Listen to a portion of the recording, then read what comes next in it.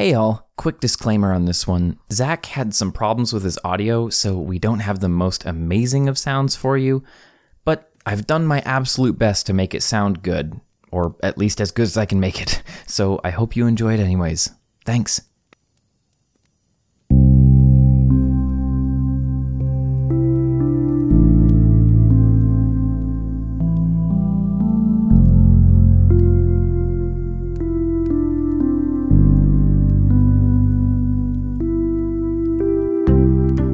Hey y'all, Alan here, and welcome to A Journey's Rest, a podcast focused on the vast but deep set of topics about the complexity and joy of roleplay games. Whether you need to attune to a magic item, regain some hit points, change out spells, or just reminisce with friends, here we just sit down for around about an hour and enjoy ourselves. This week signifies the exalted return of the overlord after his long and arduous campaign against the heretical pocket dimension freedom fighters. But never mind all that. Zach's not a war criminal, I promise. And this episode we're discussing an upcoming book, Tasha's Cauldron of Everything. We talk through some of the changes and adaptations that WotC is introducing in the new supplement, and as well, we're discussing new additions and content ports from 3.5. This, I promise, is not an alibi, and Zach's definitely not exploiting a loophole in the laws of spacetime to be in more than one place at one time. Also, no need to look at Alpha Centauri this weekend. If you saw anything, it would instantly erase your existence anyways. Hope you enjoy.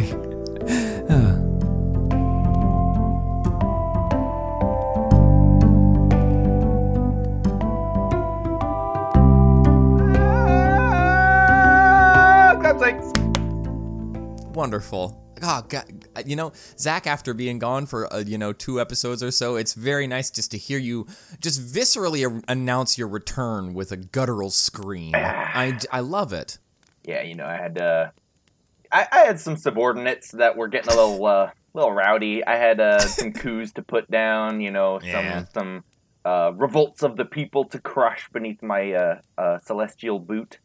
Yeah, well, once again, we are extra-dimensional beings, and you have a lot of things to worry about, so... I do have some things to worry about sometimes. What was this loud noise? Don't worry about it. It might have been another coup. I'm a little annoyed. They just keep doing them over and over again. I was like, it's too many coups, you guys. That's you gotta fine. stop You know what? With the coups. It's funny. Like, it's funny the first time. It's funny the second time. It's not funny the 847th time. I recently realized I don't think they're trying to be funny. I think they really, truly believe that there is some kind of freedom from their pocket dimension that they can gain. And I'm like, no, I'll just destroy you. This is like that ridiculous Rick and Morty episode. Yeah. I've never watched Rick and Morty, but I agree. Well, then you know. Yep, exactly. So, Zach, today we're going to talk about some cool stuff. Yeah. And it's going to be dope. We are. And everybody else out there is probably like, wow, you have already told me in the title of this episode. But for us guys, I haven't written the title of this episode, so it's probably going to be a little less succinct for me. But today we're going to talk about Tasha's Cauldron of Everything. And it's going to be fantastic. I'm so excited to talk about this because this is the new D&D book that's releasing on the 17th for North America and December 1st for everywhere else. And I am super excited because it's got a lot of cool stuff in it. And I'm even more excited because we can talk about it. And Zach has never seen any of this. So that means that we can talk about it in a really cool way, and Zach can learn, and you guys can learn at the same time. So, basically, this is the second version of what would be like a Xanathar's Guide V2. It's a similar situation to that, or if you're more like attuned to like 3.5, it'd probably be like the Player's Handbook 3 at this point. Because Xanathar's Guide would probably be 2. So there's that. They did make multiple of those, didn't they? Yeah. So they've got all that stuff, and it's super cool. It's wonderful. I'm really excited to take a look at all of this. So I thought, Zach, we would just go through, and I would say, here's the table of contents that was leaked earlier today. Do you want to just poke your finger at anything, and we can take a look at what it is and how fantastic it is? Yeah. Yeah. Come on. Let's so go. there's 22 new subclasses in this book, and there's group patrons, there's a bunch of new spells, magical items, how to personalize spells, how to change your character origin, create a custom race, disentangle racial abilities from a race so that you can kind of reconstruct how you want to, so that cultural and racial benefits don't necessarily have to line up with the race that you want to play. There's a bunch of like dungeon master tools for sidekicks and supernatural regions, so like different areas that have like area effects. There's magical phenomenons, there's natural hazards, puzzles, puzzle handouts. There's tons of stuff in this book. Zach, what do you want to talk about first? Mostly I want to talk about primal fruit. That's the most Primal interesting fruit? thing to me. Yeah. Wait, where's primal fruit? Magical phenomenons towards the bottom of the right. We're looking at a leaked table of contents, which was Okay. Actually, magical, 7 people died to get that out. So magical Let me see if I can find the information on primal fruit. I don't think that I've taken a look at primal fruit. Well, then what are we even doing here, Alan? Come on. You know what? I didn't think it was going to be that bad, but then all of a sudden I was just like, I've got a lot of things prepared for this, and then Zach's just like, primal fruit. And no one is ever prepared for me. That's the truth. I'm sorry, like, but it's never going to be right. Okay, I have no idea what's going on here. Yeah, the only information we have on primal fruit right now seems to be magic fruit.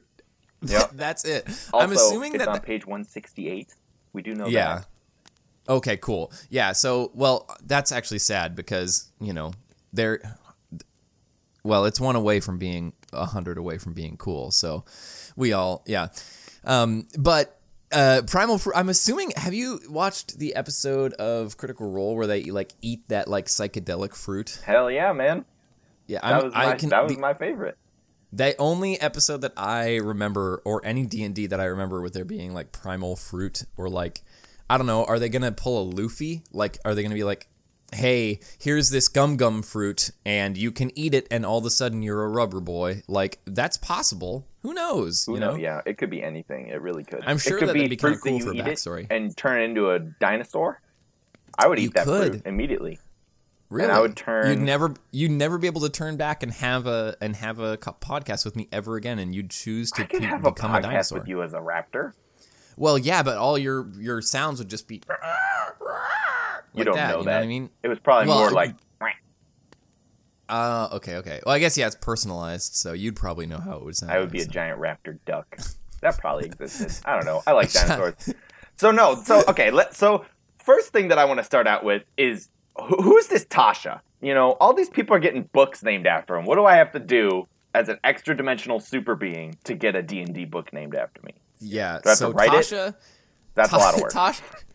That's fair. Yeah, no, I totally hear you. It is a lot of work. I mean, this comes out after, 3 months of waiting after another book and probably a couple of years in production and things like that. A lot of this has come from a bunch of Unearthed Arcana classes and things like that. Tasha is, from what I know, a Forgotten Realms character or other. Let me think. Is she from Forgotten Realms or is she not? She basically is a not nice lady. She's a mean person and is, very powerful witch or wizard. I don't know. Yeah. That explains the Cauldron part. Wait, is this Tasha from Tasha's Hideous Laughter? Yeah. Oh. Mm-hmm. Yeah, I like. And there's even three new Tasha spells in this game, or in this as well. Tasha's Caustic Brew, Tasha's Mind Whip, and Tasha's Otherworldly Guise. Mind Whip. Yeah, Mind Whip. So it actually does look pretty cool. Yeah, no, that's very cool. Yeah. Otherworldly Guise. I bet that's like a halfway between like disguise and magic, halfway between like I don't know, like frightful presence or some shit like that. Yeah, something like that. I'm not exactly sure on that one. We do have, I think, there is a link to Tasha's Mind Whip here. I do have one for that. It's I think that's the only one that we have released so far. It says you physically. Let me try again. Alan talks, take 2. You psychically lash out at one creature you can see within range. The target must make an intelligence saving throw. On a failed save, the target takes 3d6 psychic damage, and it can't take a reaction until the end of its next turn. Moreover, on its next turn, it must choose whether it gets a move, an action, or a bonus action. It gets only one of the 3. Wow. On a successful save, the target takes half as much damage and suffers none of the spell's other effects. When you cast the spell at a higher level, or 3rd level or higher, you can target one additional creature for each spell slot above 2nd. The creatures must be within 30 feet of each other when you target them. So, yeah, pretty good spell, honestly. Yeah, that's good. That's second very, level like, enchantment. I don't know, for some reason that reminds me of, like, the Gith and the Gith Yankee. Yeah, it does. The Gith Sarai and the Gith Yankee. Gith You're Yankee? so correct. No, yeah, I mean, it really does, because, like, they are very, like, psychically attuned and things like that. So I think that actually, like, this definitely feels like if you're using Gith in your game, you could use this spell and it would be like, oh, like, it's also 90 feet range, by the way, so it's pretty far range. Wow, yeah. yes, it's mind energy. And whoa, holy crap, I didn't notice this. It's only verbal components. That's it. So, like, if you want to subtle spell it as like a sorcerer, you could just go, and then you cast a spell. And you may be like, Alan, you didn't do anything. And I'm like, correct. I didn't. I just did it. And no one would even know I cast it, because I don't move, I don't say anything, I don't use any materials, anything. And the other person the target just goes, oh. Why? Oh, God. I'm confused. I don't know. That's pretty dope. I mean, that's kind of like elementary stuff for, like, you know, extra dimensional beings like us. But still, that's on brand. That's on brand. Yes, I'll exactly, give that that stamp of approval. Do you say Yorgor? I went. Okay, wonderful. Yeah, you know our old buddy. Yeah, of course. Yes. I hope his wife's doing okay. Yeah, and his other wife. Anyway. Yeah, exactly. But no, are there any other things that interest you in this table of contents? There's a lot of information here to possibly take a look at. So, okay, I'm torn because part of me wants to just go through this chronologically so I don't really miss anything, but another part of me immediately wants to jump to, and I am doing this with air quotes, race creation, because that's like my favorite thing ever. In all of my games, I always make what you choose to be, your species, really important, because I like that a lot. I like giving a lot of power and also potentially restricting a lot of things based on that. It's to me something that deeply informs all the role playing of your character. And I think that's super cool. So let's do that. Let's talk about that. Okay.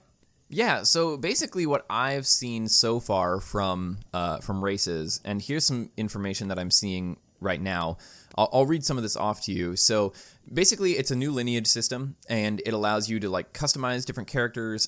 You can change a bunch of ability score modifiers and things like that, and you can disentangle personal traits from cultural traits. And so no longer are these races really, like, bound to one thing. Like, you won't find, and even actually a bunch of the races that are listed in here, I believe there are actually a couple that are reprinted in this, if I'm not mistaken. I'm not sure exactly. I think I've heard about that, but I can't find them right now, so maybe I'm wrong. That's possible. I hope that's the case, because my half-orcs, oh man, they really, they don't do so hot. Let's get an F in the chat for all the half-orc characters that are racially typified. Where is our chat? Where do we have a chat? I have an extra dimensional chat. Oh, okay. My apologies. But no. So, so basically, you can take, it looks like you can take custom lineages that are disconnected from anything in the player's handbook, and it's got like a kind of like a fill in the blanks template for making a race. And there's pretty much removal of almost all negative racial modifiers from kobold, orc, and from Volo's Guide. That's also good. And I think that's not necessarily like happening in this book, maybe, but it might be happening in reprinted versions. And it also removes a lot of like racial prerequisites for feats. So things like, you can only be an elf to take this, feat or something like that. Like it's pretty much like disentangling all of that.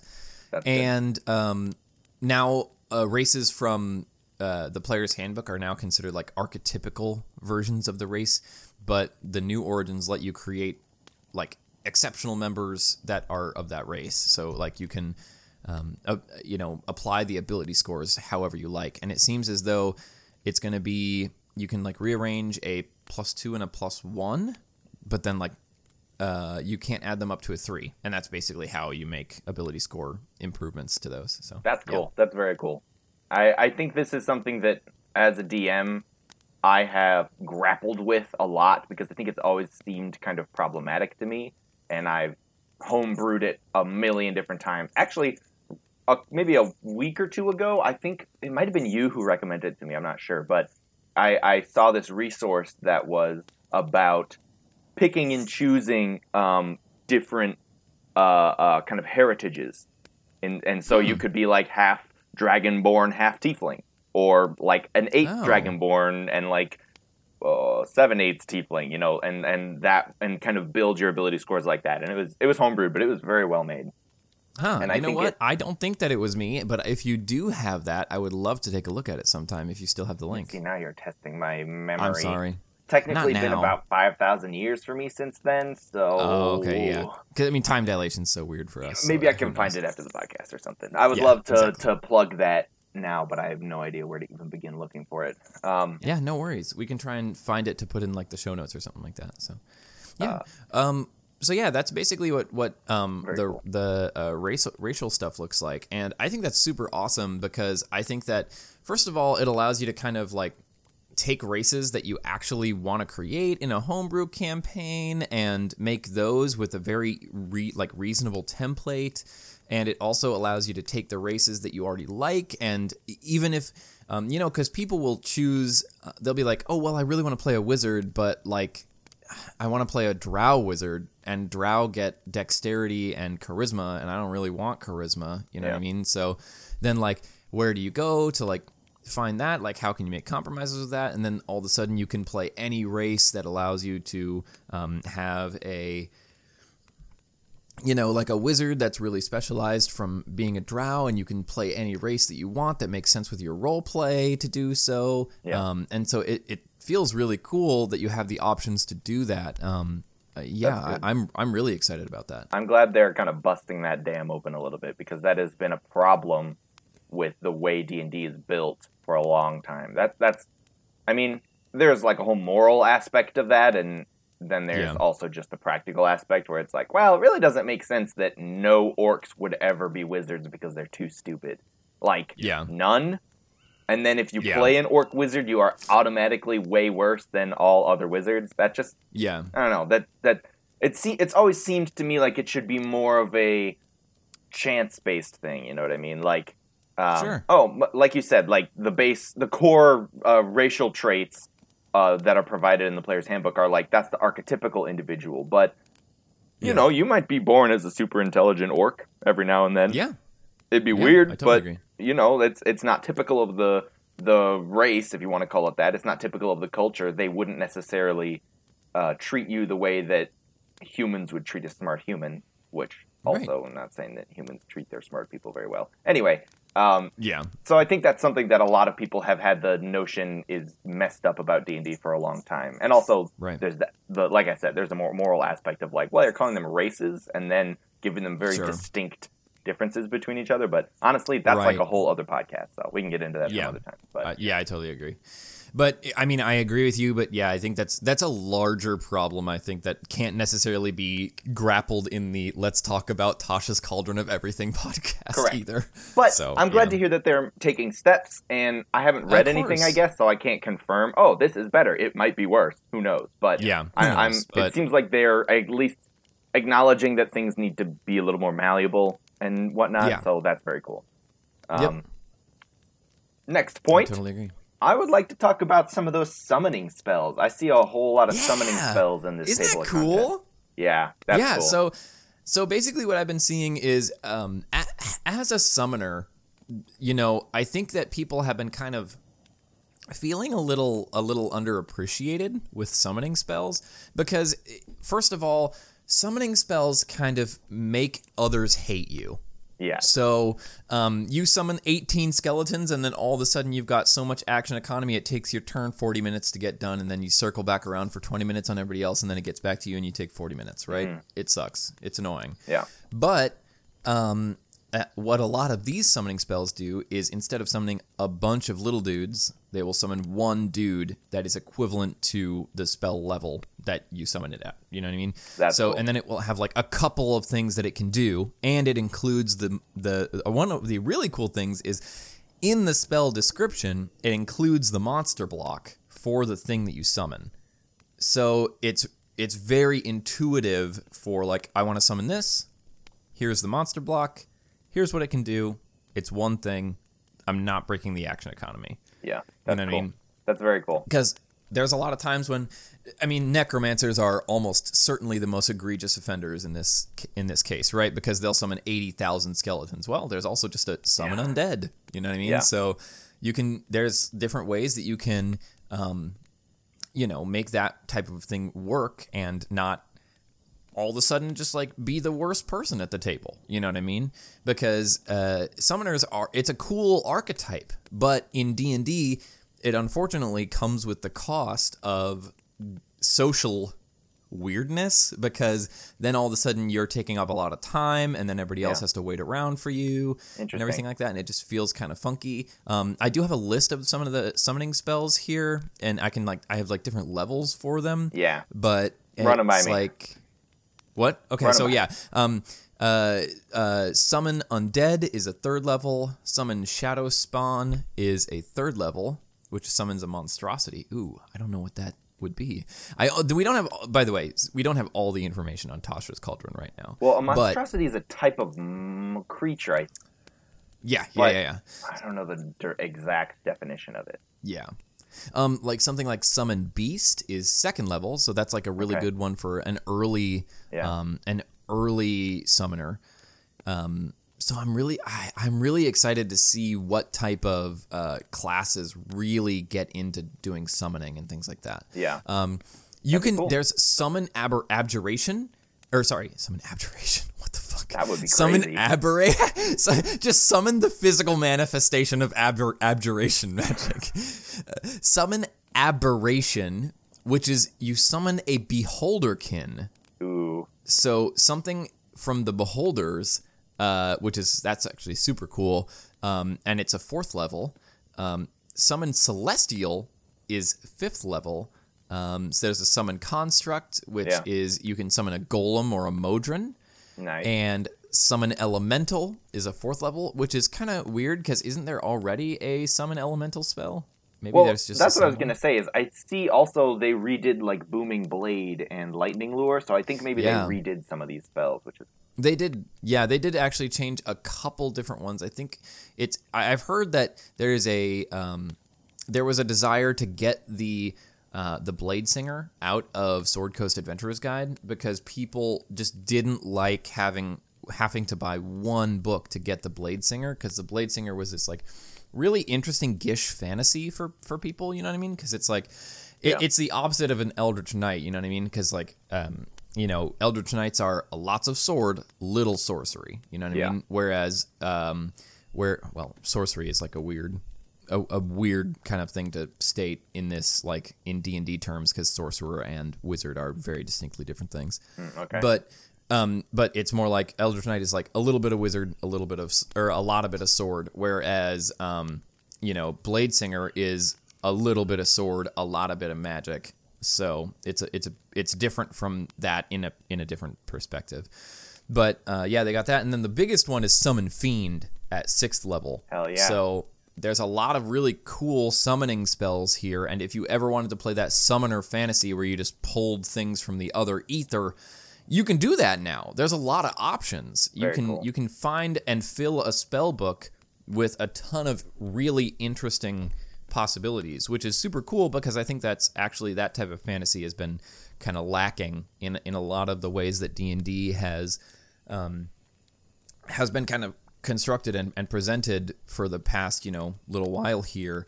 And the fact is, like, they probably haven't wanted to do that until they got it right. And so I'm excited they're releasing so many, because I'm sure that they hated releasing summoning spells when they're like, okay, well, everybody's going to hate this person for summoning this thing. Yeah. So, yeah. No, I mean, and that is a hard thing to mess with. I personally really like the idea of a summoner, but the problem is they don't really have a counter.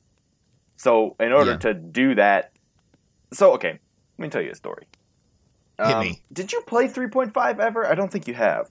I don't think I've ever played 3.5. I just hear a myriad of stories of you telling me about the bullshittery that is 3.5. Well, let me tell you about something 3.5 did right, in my opinion, for a change. In 3.5, one of they had feats up the wazoo. That was the whole thing, right? They had 1 billion feats.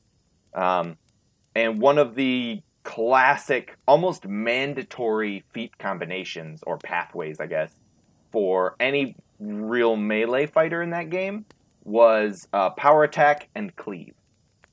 I don't remember the exact wording, but I think it was something along the lines of, if you hit somebody with a melee weapon attack and you kill them, then you can cleave to the next person and and basically get an extra attack against them. And so that was kind of a really good counter for summoning a bunch of creatures. The action economy still broke down. They did try to do something about that, but in my opinion, they just didn't implement it hard enough, and I've messed with this concept later on in my own ways. And that something was... what they did here in Tasha's Cauldron, it seems to be that they made it so you could summon one big other creature, right? That's basically it. Is that correct, or is it like... Yeah, it is. What I'm thinking of is in 3.5 they had swarms. They had this concept of a bunch of creatures all acting as one creature. Oh, yeah. Which helped to speed the action economy up, helped to make things that you were summoning that were smaller a little bit better, because in 3.5 you could summon like 8 scarab beetles, which all had an AC of 3 and 1 hit point and could do no damage. So it was like, oh great, so this is just wasting time. But you could then also they modified things so you could summon swarm of scarab beetles, and that would feasibly be able to actually deal damage to someone. It only acts as one other creature, and so, and then like they messed with a bunch of feats and stuff to make it so that you would be able to deal better damage if you had like the cleave feat and stuff like that, because it just made more sense, or certain types of attacks were less effective against them. So yes, I agree with what you said. Summoning is very finicky. You have to do it right, and you have to make sure that everything is working properly, and I like what they have done here by figuring it out and then releasing all the summoning spells at once instead of putting things into the game that either were useless or game-breaking, Yep, totally agree. Very cool. So that's something that I was really excited about too, because I think that type of stuff can be really interesting, but I think the implementation oftentimes mechanically can be funky. So yeah, it can. Yeah. Any other things in here that you're looking at that are very cool to your eyeballs? At the 3 new classes, the Chad classes that they added in. Oh no. What I see is under sidekick. Now, in previous versions, it was the expert, the warrior, and the adept, I believe. It wasn't spellcaster. I have played an entire campaign as a warrior and somehow survived. What? You did? Oh, yeah. Let me tell you, maniac. I was shit. I was really bad. So for people who don't know, from what I know at least, and from what I am inferring based on the title Sidekicks, under which all this is located, the expert, the spellcaster, as it is now called instead of the adept, and the warrior are NPC classes, which are complete and total garbo and are very fun to try to make work, in my personal experience. Yep. Yeah, that's cool. That's dope that they brought them back. Yeah, so actually, they brought this in for a couple reasons. First of all, to add on to, like, here, you want a sidekick? There's a sidekick class. Cool. Dope. Fantastic.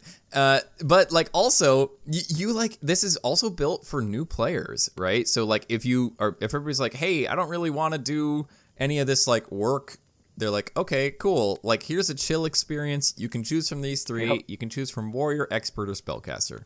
And then people can just pick those up They got like 4 options to do things. Like you walk around, you talk to people, you cast 1 spell, you're done. Yeah. You know what I mean? So that's it.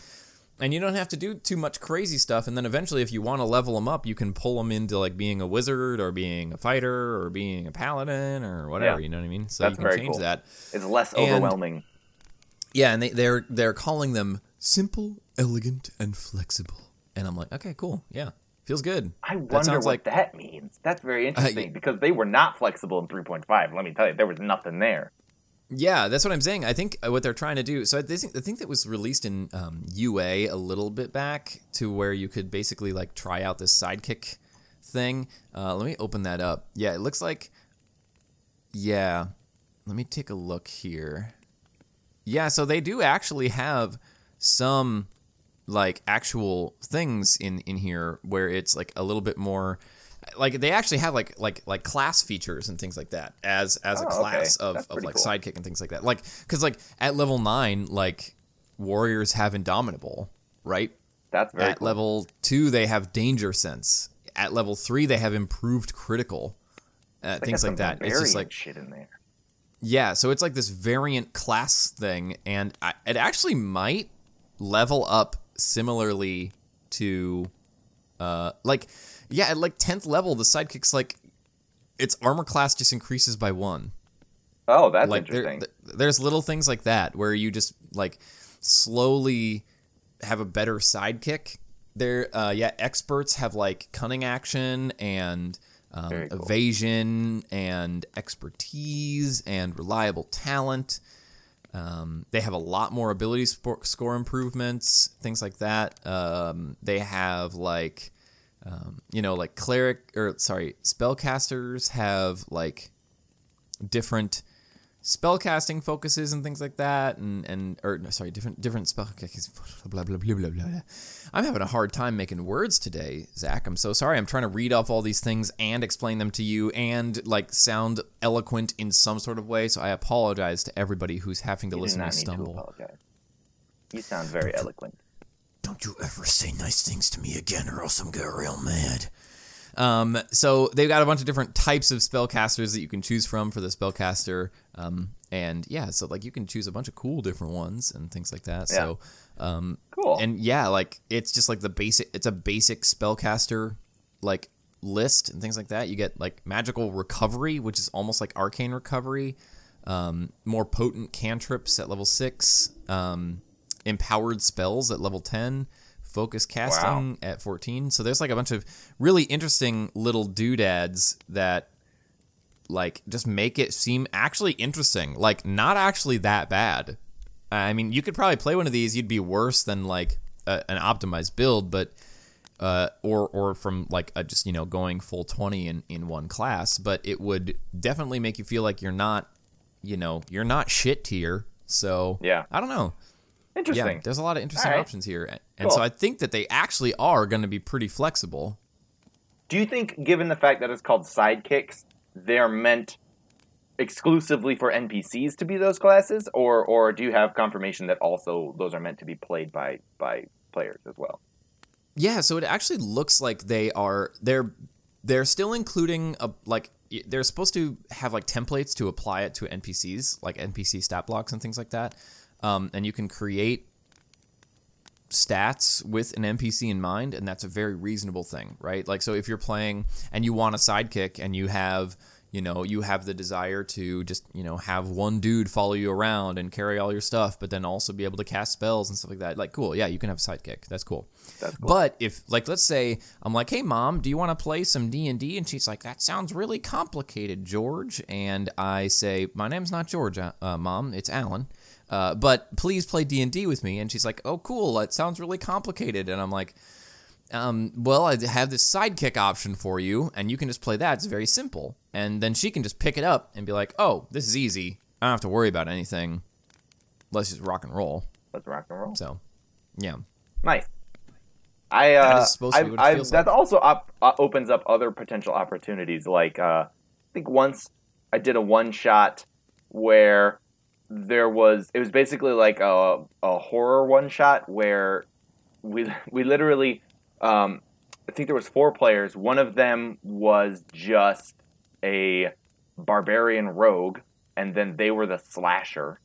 And then the other three were the base like NPC classes. They were expert, adept, warrior, and then I built a map that was like a high school, and they were trying to like survive this like slasher who was trying to murder them. So like you can do fun stuff like that. Like it's a cool way to just take a bunch of players down a peg, in a certain way. Yeah, that's cool. I like it. That's nice. I like it. Yeah. And so apparently also sidekicks can be things like animals too. So like you could apply this to like a wolf, right? And you could apply this to, like a pixie or something like that. You know what I mean? So like maybe a pixie follows you around and is your spellcaster. You could make Peter Pan and Tinkerbell with this. I wonder what a wolf that polymorphed itself into a human would look like. Probably like a human, right? Yeah, but like, what is a wolf's impression of a human? I feel like it'd be more scent-based. That's fair. Is this like Ben 10, where like as soon as he turns into any other creature, he's just the fucking like Chad of that creature? So he turns into like this like 6'5" ripped dude with like a giant beard. I don't know why I think this is the pinnacle of humanity. I don't. The pinnacle of Chadness. It is the pinnacle of Chadness, I guess. Let's be very clear. Yeah. So they got all that. That's super cool. Sidekicks are dope. Actually, I love the idea because it allows a lot of flexibility and possible play options for people. Because so I know sometimes I'm like, wow, I really want this NPC, but good gosh, if I have to like stat out another level 12 NPC, I'm going to blow my brains out. You know what I mean? Like, it's so annoying sometimes, and sometimes I'm just like, oh, cool, sidekick. You're a sidekick. That's it. You're a sidekick. That's it. There's nothing else. You don't get to be cooler than a sidekick. That's okay. It's not that crazy to be a sidekick. Yeah. So that's cool. Yeah, I don't know. That's fun. Nice. So, yeah. I also noticed that right above that, they have a section for Session 0, which is dope. Yeah. They definitely have needed that for a while. 4 pages on that. Ooh. Or sorry, 3 pages. Wait, 39, 40, 41, and then some of 42. So yeah, so almost 4 pages, 3.5 pages on that. That's really cool. I can't wait to read that. Fantastic, because like, dude, we've talked about Session 0 being so important so much. Yeah. Like, we have been like, yo, Session 0 is the most important session of the game because you all want to be on the same page. You know what I mean? Yeah. And it's good to see Wizards being like, yeah, that's actually really valuable. You should always be talking about Session 0 because you always want to make sure that you guys are playing the game that makes the most sense for all of you. So that's awesome. I can't believe that they put 4 pages in there for Session 0. I think Wizards of the Coast has long been very good at pumping out additional content to play with. Yeah. And I see that here, obviously. I mean, there's like, in the table of contents, it's like almost 1/3, or it's about 1/3, like, subclasses and like reworking old classes and stuff, right? And feats and shit. But also, I see a very strong, just from the table of contents, granted, and from what you're telling me, I see a very strong effort to take some steps in the right direction and address some criticisms and narratives that are going on in the community. And I think that's really cool because they put out a lot of content for 3.5, but this kind of effort, I don't feel like it was there as much as it is now. And that's very good to see. I'm very happy about that. I definitely will be buying this book once it comes out and pouring through it again and again and again because it is very cool. And I totally hear you. Yeah, and not just for like, honestly, I like subclasses and stuff like that, but my favorite thing to find in a book is like new options and optional rules and things like that, and it seems like there's a lot of that going on in it. Yeah, Zach, let me tell you. They have look at the last pages. I know that like we talked about, 4 pages for Session 0. Look at how many pages they put in there for puzzles. Holy shit.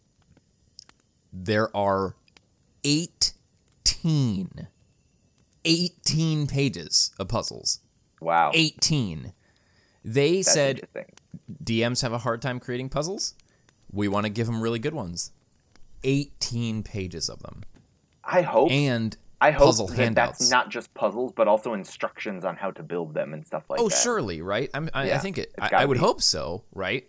Because like that to me feels like, wow, that's such an awesome thing to do. Because like I know that oftentimes when I'm creating dungeons and things like that, I'm like, man, I really want to create some puzzles, but like, holy crap, like I don't want to create ones that are boring. You know what I mean? So it's hard, and I think having a good, even if you just like have a bunch of starting options, like that's always great to be like, oh, this one's cool. I can change this to make it interesting and fit into my session. You know what I mean? Yeah. Because you don't have to have it be exact, but the fact that you have a starting place makes it easier for you to move forward. You know what I mean? That's really cool. I can't wait to read that section too. Yeah. Dan, this book is looking good. Yeah, there's a whole, like, the latter almost third of the book is, because it's 192 pages, and it looks like 139 is where the DM tools start. Yeah. Right? There's a lot of listings in the table of contents in the first couple pages, but like, Barbarian has 3 listings and it's all on page 24 because there's just, you don't need a lot of pages for that. But like, so it looks like there's a lot of space on the left side for character options and subclasses and things like that. But there's a lot of other shit too. Yeah, and so there's pretty much a third of the book is Dungeon Master tools, so they're not really skimping out on anyone here, you know what I mean? Because the beginning is player, and then in the middle it's kind of like player and Dungeon Master, and then the last is just, here's your Dungeon Master stuff. This is a very well-balanced shot of everything, I think. That's very Yeah, I would agree. I would definitely agree. I'm really excited to see what all these magical items do, too, because I don't know, I'm always a fiend for magical items. Yeah. I love them. Those tattoos look very familiar. Yeah, they do. Yeah. There's some of them that are just like really, really dope, actually. Like there's one that just is, I think it's like Nature's Claw, and it just says you add a +1 to all your unarmed strikes, and once, I think it's like as a bonus action or something like that, a certain amount of times per day, you can like send your attack 30 feet away from you. Oh, is that Eldritch Claw? Or sorry, Eldritch Claw. That's what it is. Yeah, there it is. Yeah, okay. Yeah. Yep. That's super cool. Yep. I think that's also been a big criticism of mine is like, you guys really need a way to make your like natural attacks better, because it really sucks to be an Aarakocra and have the talent attack that is canonically really cool, and it's cool that you can't ever really be disarmed unless they chop your feet off, but it's not useful ever at all. I will always pretty much have a weapon that will just be better than that. There's not a reason to use it ever. And I think that potentially has the potential of being counteracted in a certain way. That's pretty dope. Very cool. Yeah. The Demonomicon. I'm not looking at that. Dude, there's a bunch of cool ones here. They just got delicious names, man. Yeah. It's so good. It looks just like absolutely wonderful. All of these, I'm just like, oh no, that sounds terrible. I want it right now. Yeah. So have you ever heard of the Teeth of Dalvernar? No. Apparently that's an item that's been around for a long time. I'm going to Google it right now. We can discover together. Dalvernar. Teeth of Dalvernar. It is a set of teeth of varying size and type, though most describe it as a full set consisting of 32 individual teeth. At least 34 are known. To gain the powers of a particular tooth, one must remove his own tooth and replace it with the tooth in question. Oh. The individual teeth vary in appearance, matching their associated vestiges. Though many appear to be humanoid, the teeth shrink or grow to fit the user's mouth, but just barely. And there are apparently a bunch of different teeth that you can actually get. That's and so super cool. There are people in here like a Sararak. You can get a an Sararak tooth. You can get like a Urinome tooth. I think I remember Urinome from somewhere. I'm like, some people, if they're like D&D veterans are listening to this, are like, oh my god, this absolute noob. There's like a ton of really awesome ones, and like they each have different effects that they can like give you. Give me so fucking Demogorgons too. Yeah. That's what I want. I want the You want a dream of what? Demon Lord, Demogorgon, or Orcus. Yes. The god of undeath, or no, Demon Lord Yes. of undeath. I don't know. It's in there. He's a giant Minotaur guy. Yes. Got a cool wand. Yeah, he does. How do his wings lift him? No one will ever know. Magic. Magic, definitely. Which, but yeah, so there's wands are cool, like but they're not. So don't use them ever unless you're Harry Potter. I don't know, man. Wands are interesting. Wands are I interesting. think wands are good. But like for a demon lord, come on, man. You do better than that. I don't know, man. You're like, here, like, I'm a big demon lord, and also my wand is made out of the spine of an angel or something like that. I mean, no, it's really metal for a wand, but that's still like all the other demon lords. Like, he's like, I got a wand, and Demogorgon's like, well, I got 2 like 80-foot long tentacles, and I have 2 that's baboon true. heads. You kind of look like a bitch over there, Orcus. I mean, he could have a sweet guitar. He could. But that would be better. He has a wand. I don't know, man. Like, a sweet guitar might be really cool. Like, you just, like, have a cool guitar made out of the living corpses of undead beings, you know? What like, about that'd just, be like, cool. space gun? That'd be cool.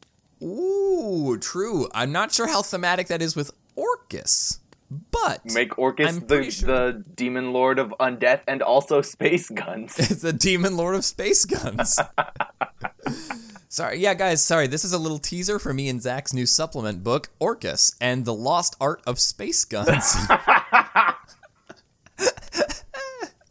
I love it.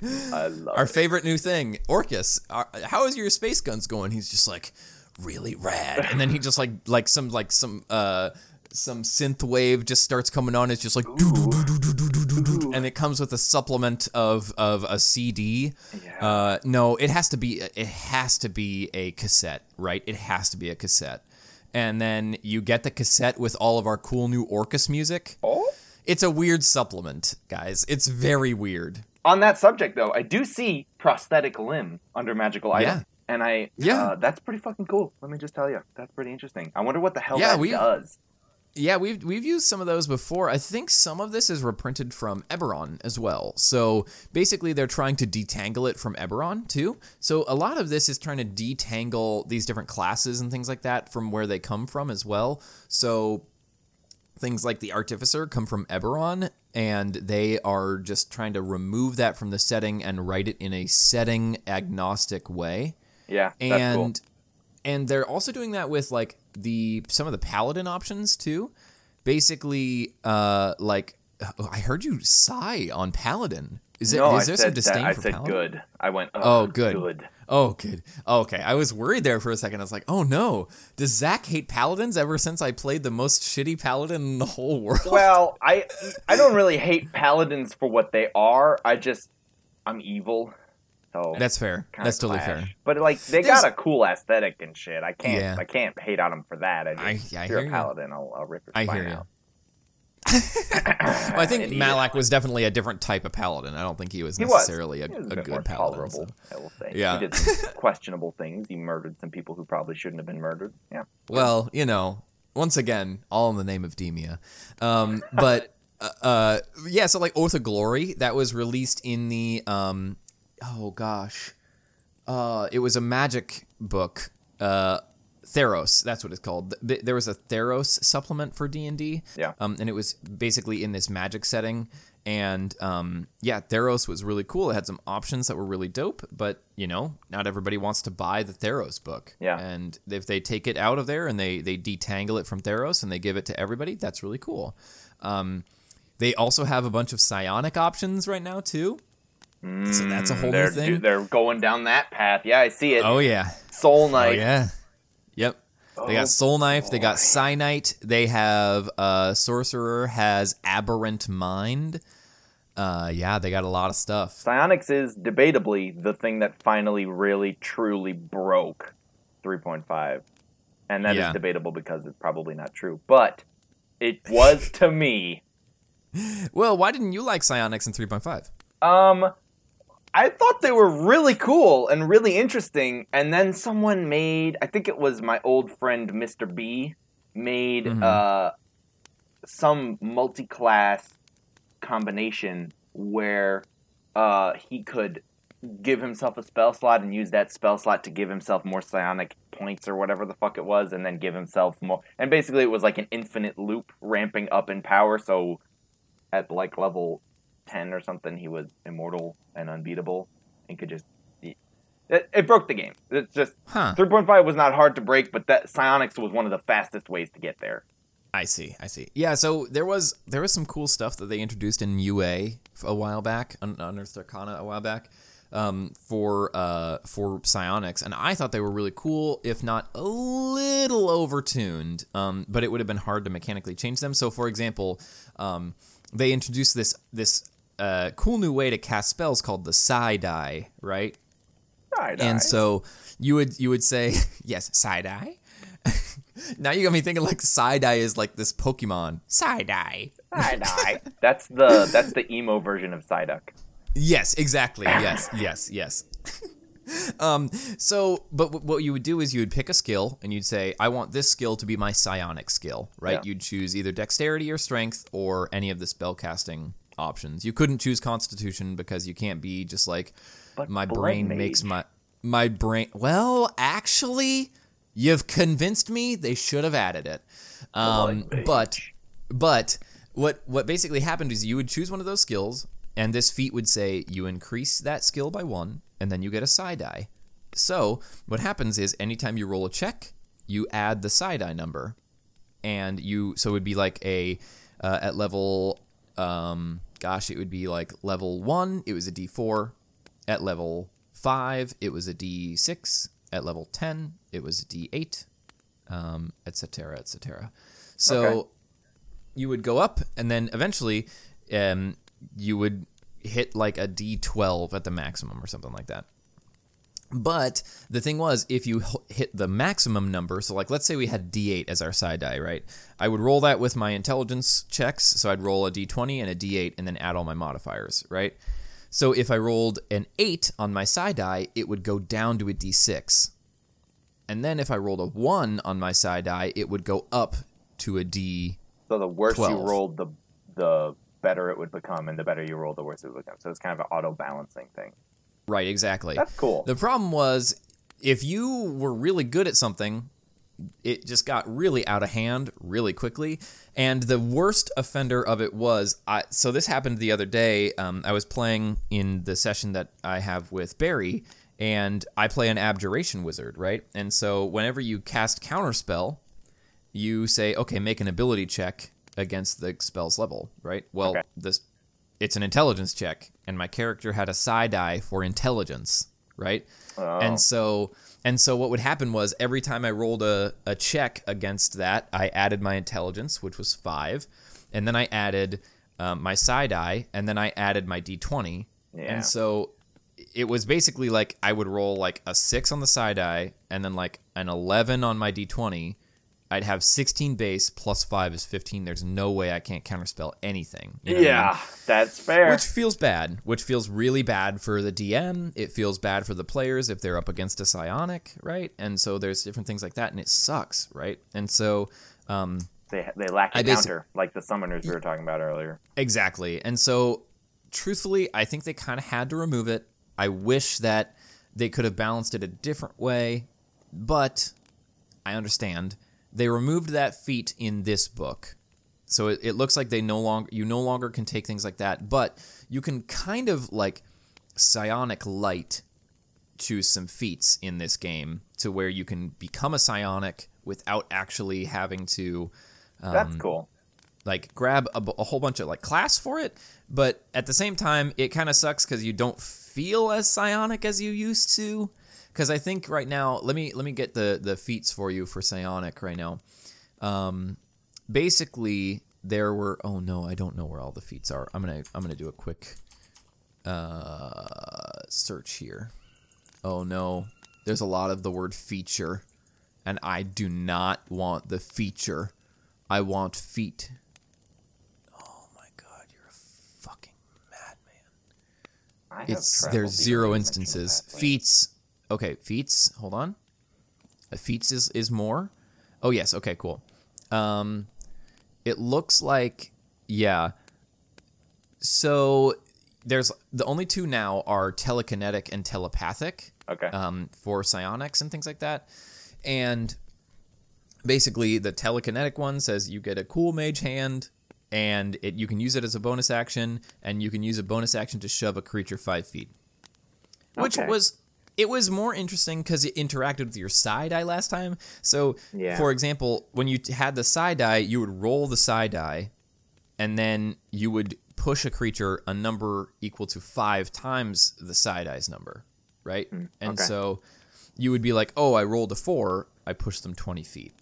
Yeah, so that was really cool because you feel like you're interacting with the psionic abilities that you have. You know what I mean? And like, so telepathic was you could go down a psionic die, like you could go from a D8 to a D6 to cast Detect Thoughts for free.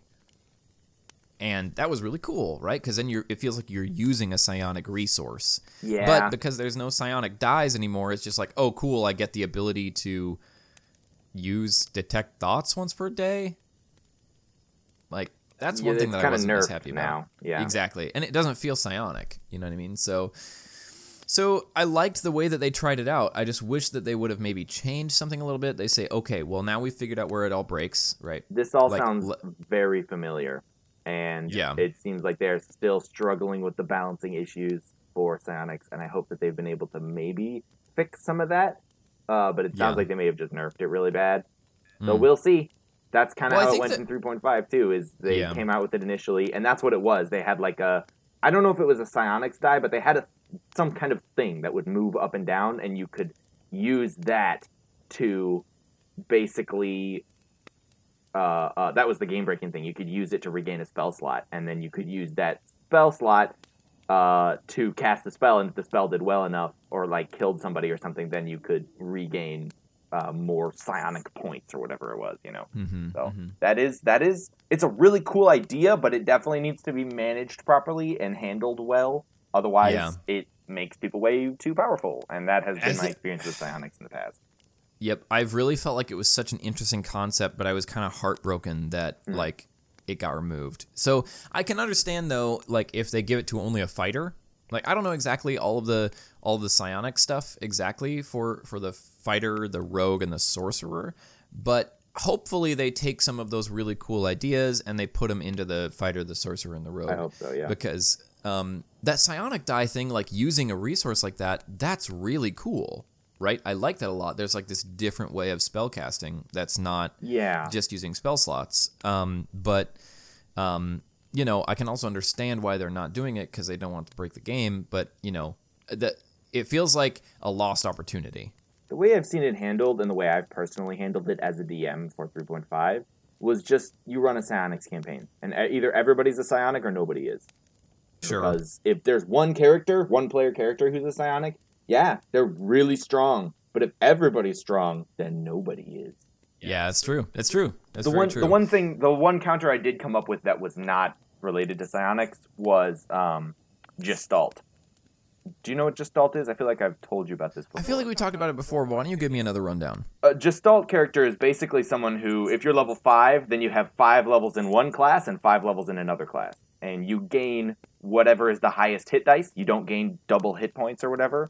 And you gain whatever is the best skill set and stuff like that. So you basically take the best options from both classes, but you gain all the class features of both classes.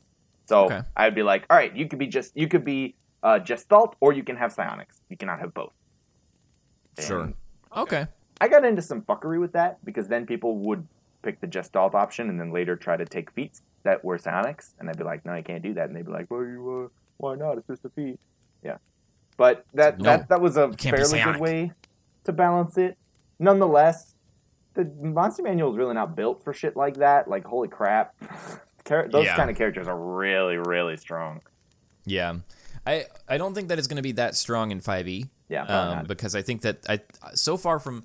I've seen a couple of the options for the psionic stuff, and it does look interesting, but it doesn't look nearly as broken as what you're kind of describing to me. Yeah, well, that was 3.5.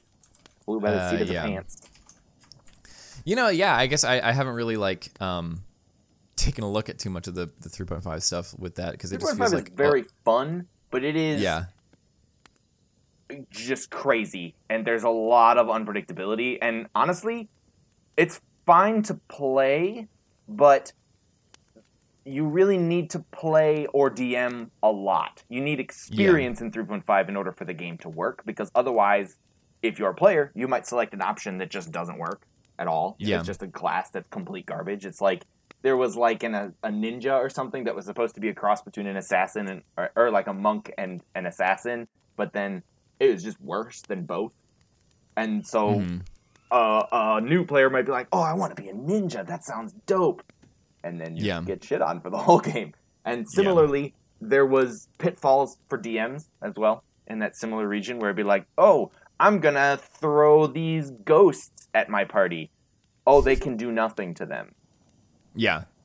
Even though they are actually under CR'd for this, like even though the players should be able to beat this handily based on the challenge rating of this encounter that I built, they are unable to inflict damage at all.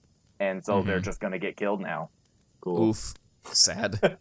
Yeah, I mean, that was just 3.5. It was a chaotic hellscape. Yeah, so, I mean, it feels like 3.5 was really a nice place for min-maxers, too. Was indeed. The more you knew as a player, the more options you knew of and had access to, the more broken you could be. And part of the reason why it was like that is because they just kept adding shit. And I see them still doing that. It seems like they are taking a greater effort to keep things balanced, but the more stuff you add, the more potential holes there are in that, you know? The more potential exploits you can find and stuff like that. But I don't know. It kind of depends on your DM. It depends on your players. That's just how things go. And I do see a lot of efforts, as we've been talking about, to kind of like make steps towards rebalancing things. And I didn't get a chance to say it earlier, but I really, really like that they are trying to decouple some of these options from the setting that they are based on, because that also is a really big criticism of D&D is, man, it's cool. I wish you guys just gave me all the options without all the flavor and without tying it to these worlds, because I might not want to run my campaign in your campaign setting, and then I have to do extra work. Yeah, I totally agree. I think I often try and like decouple that anyways, you know what I mean? Because like I will go through and look at this and be like, this is really cool. It doesn't fit into my setting perfectly, but like, how can I give this to a character who has like a dream of wanting to play this? You know what I mean? Yeah. So that'd be really that's dope that they're doing that, because I feel like that's something that a lot of people may have been like, oh well, we can't play this because we're not Neberon. You know what I mean? So you can't play an Artificer. But that's really awesome that they're allowing those options. So also, Zach, I've taken a look really quickly at the psionics from the psionic options for the new classes for Sorcerer and Soul Knife and Psi-Knight, and it looks like all of them still have the psionic talent die.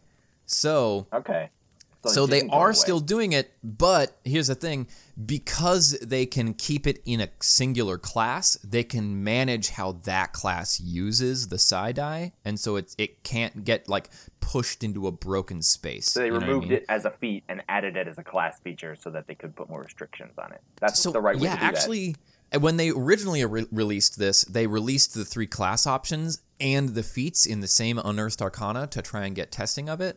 And it was basically, you could either take a class or you could take some feats and kind of try and work it in later, right? And so that was cool, but it allowed a little bit more breakage to happen with the feats and things like that.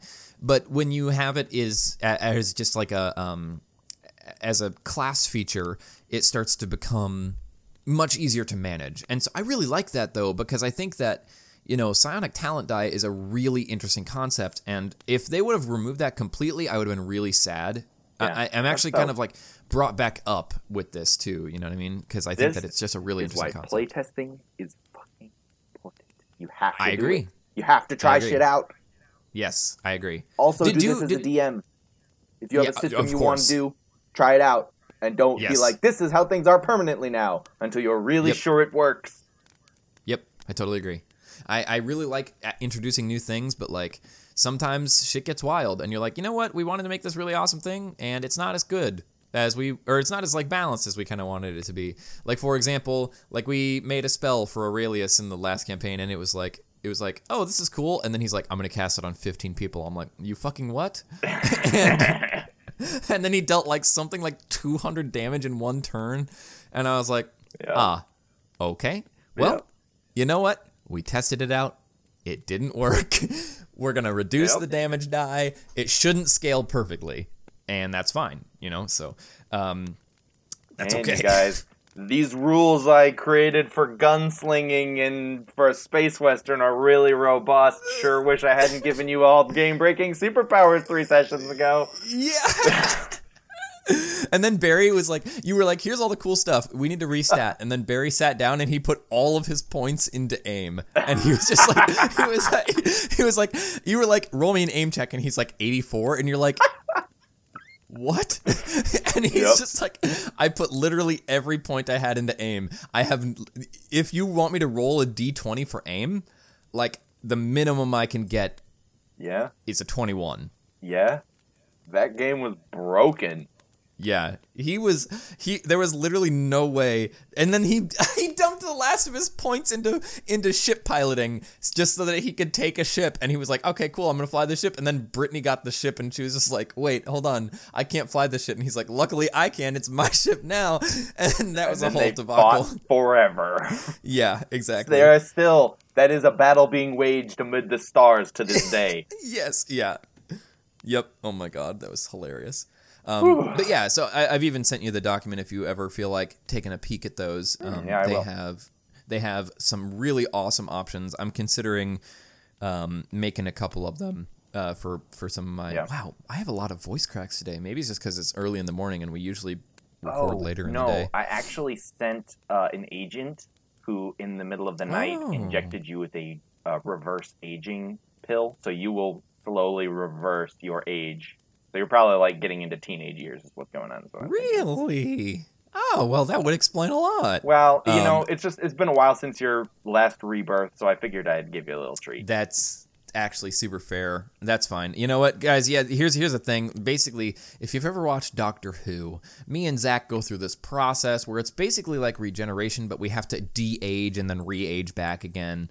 So it's a whole process, but, immortality's a whole thing. So last time I was played by Whoopi Goldberg.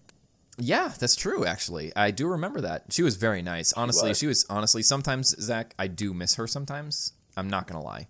I do miss her sometimes. That's very fair.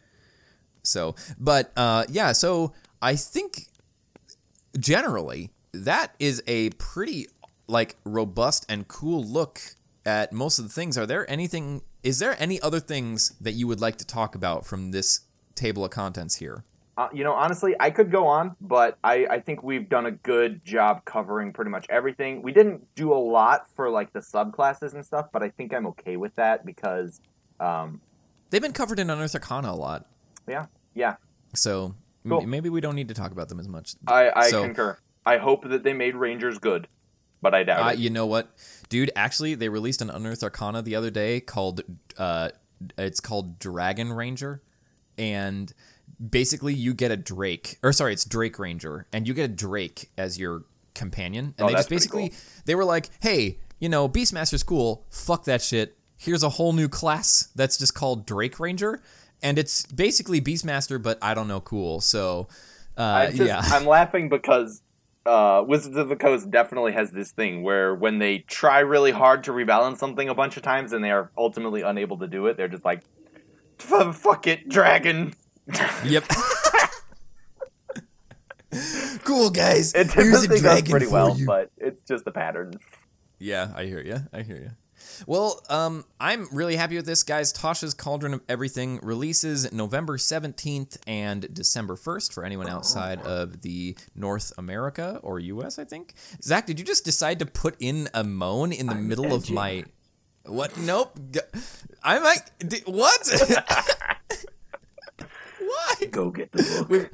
We've had such a family-friendly podcast up until this point. And then in what way is this family-friendly? I talked about eating a person's spine earlier. That's... Okay, you know what? Everybody, eat your fresh spines on November 17th. All you I'm excited. Kids.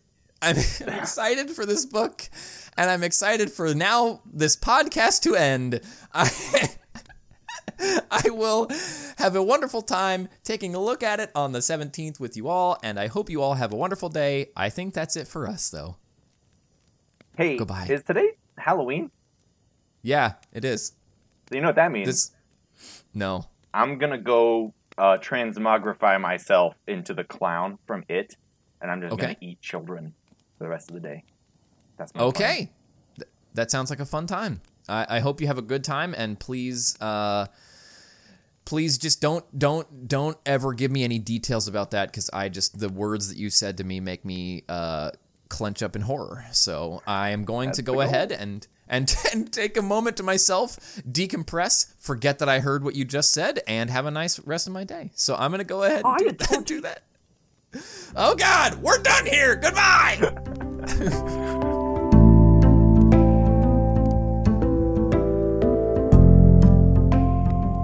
Hey everyone, thank you so much for listening. The fact that you have made it here to the end means the world to us.